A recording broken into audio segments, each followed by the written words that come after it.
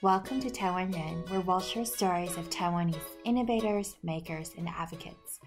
I'm your host, Cindy, and today we're chatting with Shauna Yang Ryan, a creative writing professor and author of the award-winning book, Green Island. Green Island is a historical fiction that takes place after the 228 incident where thousands of Taiwanese citizens were killed for protesting the Kuomintang world government on Feb 28, 1947.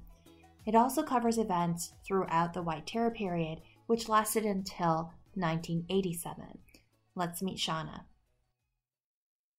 Hi, Shauna. Tell us about yourself and your connection to Taiwan. Hi, Cindy. Thanks for having me. I'm a writer and a professor of creative writing at the University of Hawaii at Manoa, but I grew up in Northern California. My mom was born and raised in Taiwan, and that's where my parents met. My dad is German-Irish American, and he was stationed in Taichung, and my parents met, and then my mom moved to the United States. I went to live there after college for a few years, and my mom's family is still there, and Taiwan feels like another home to me, and I care very deeply about its history and its future. So what inspired you to write the novel Green Island? Like a lot of my writing projects, it was inspired by a gap in my own knowledge. I learned about the 228 massacre after I graduated from college. I was in Taiwan and I encountered the 228 museum, and I was just really shocked to learn this story and shocked at my own ignorance too. And I think there are a lot of people of my generation who don't know the story or didn't know the story until they were older. And the more I looked into it, the more I wanted to write about it. I assumed that if I didn't know about it, then other people probably didn't know about it. And it seemed like a very important story to share. So, what is the 228 event? The quote-unquote incident itself took place on February 27th, 1947, when Monopoly Bureau agents tried to confiscate black market cigarettes from a female peddler and ended up pistol whipping her. An angry crowd gathered, and the panicked agents shot into the crowd in trying to escape, and they ended up killing a bystander. And this was a spark that opened up the unrest that had been brewing under the surface among the people of Taiwan since the arrival of the Kuomintang. The protests were then met with brutality, murders, arrests, and disappearances by the Kuomintang government. So that entire sequence of events is often called the 228 incident, but really more accurately, it should be and is often called the 228 massacre. The White Terror period, broadly from 1947 to 1987, was an era of extreme repression in which anyone considered a threat or making moves to oppose the Kuomintang rule was arrested. Can you give us a synopsis of the novel? Yeah, the novel spans from 1947 to 2003, and it follows the aftermath of one man's sentence as a political prisoner, the effect on his family. And it's narrated by his youngest daughter. And it not only follows her relationship with her father and what happens in their family after he goes to prison, but also her immigration to the United States in the 1970s. In that section, her family, she and her husband, they shelter an asylum seeker. He's a Taiwanese activist. So the novel is kind of a domestic novel in a way, but it's also very political. There's some political intrigue in it. I think it's kind of multi-genre. And you mentioned first learning about 228 and it shocked you, but was there a reason you picked just that particular moment in Taiwan's history? Like you mentioned, it originated with my surprise at learning about it, of course. But to me, and I want to make a disclaimer that I'm not a historian, I am a fiction writer. But with all the research and reading I've done about Taiwan's history, to me, the history of modern Taiwan started at the end of World War II, the 228 massacre. I think it's an absolutely pivotal event. The Taiwanese came out of World War II, I think, with high expectations because the end of Japanese colonialism and high expectations for what might happen when the Chinese took over governance. And, that led almost immediately to dashed hopes. Out of the conflict and out of the 228 massacre, emerged this distinct sense of a separate Taiwanese identity. And then as far as basing the book in the White Terror, like beyond the 228 massacre, I mean, the White Terror seemed so far from my own personal experience, but I was kind of like mind blown by this idea that, this was a system my mom had grown up under, and yet it seemed so far away from everything I knew. And so I wanted to learn more about that. So I think those two are the main like foundational reasons that I wanted to like build on that in the book. Mm-hmm. And you know that humans learn from our history. What do you think is something people must remember about this event or White Terror in general? That's a good question.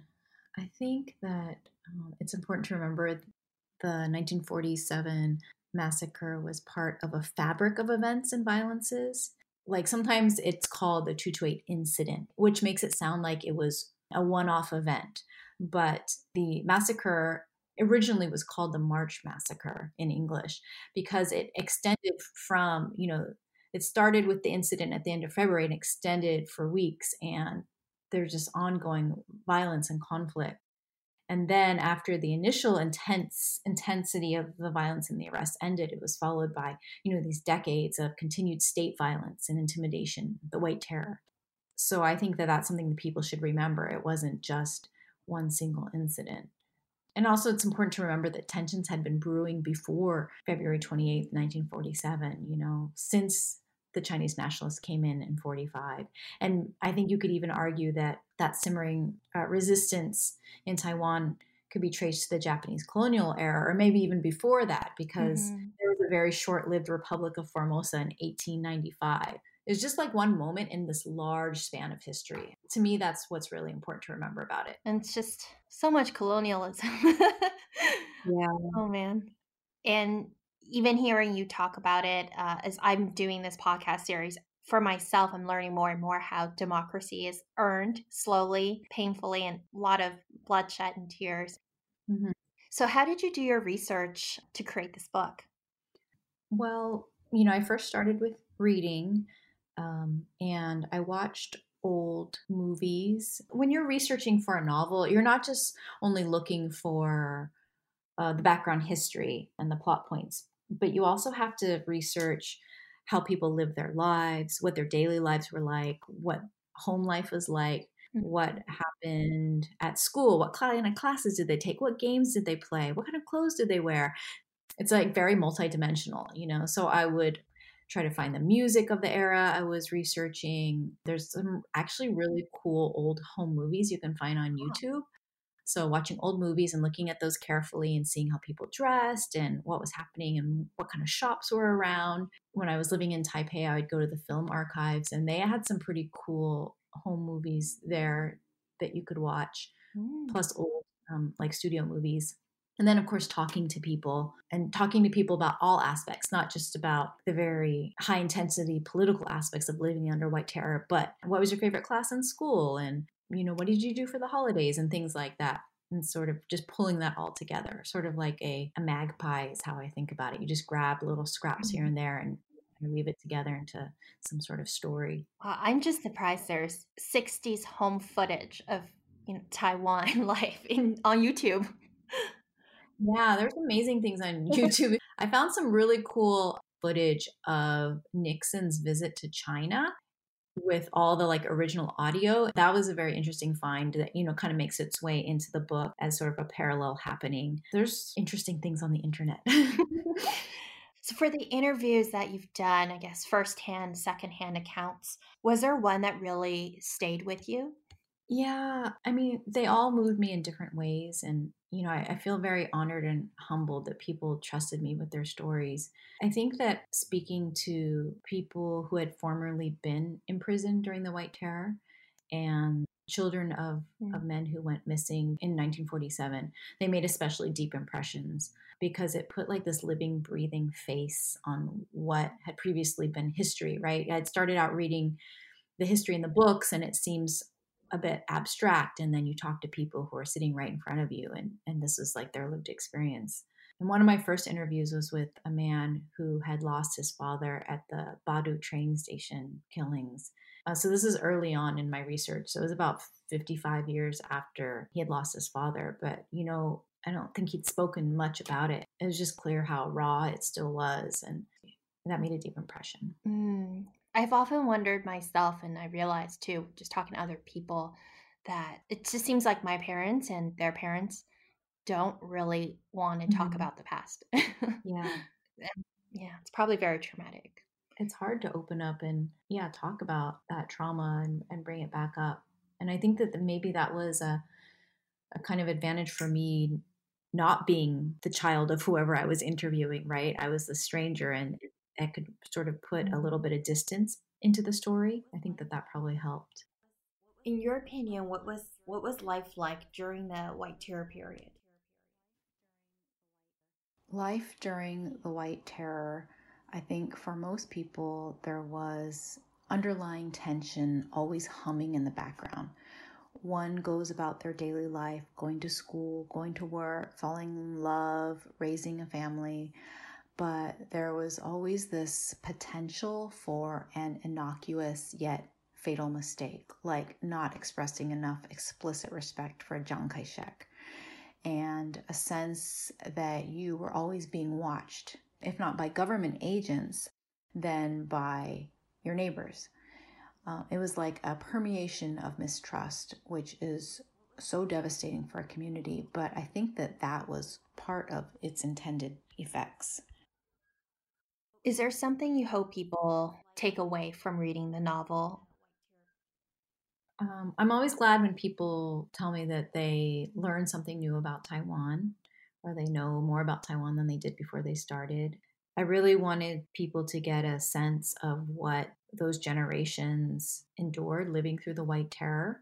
Like, again, thinking about my mother, who I think about in a certain way, being with her in the United States and just doing our thing, like going shopping or whatever, moms and daughters do. And then to think about, she also had this other experience living under White Terror.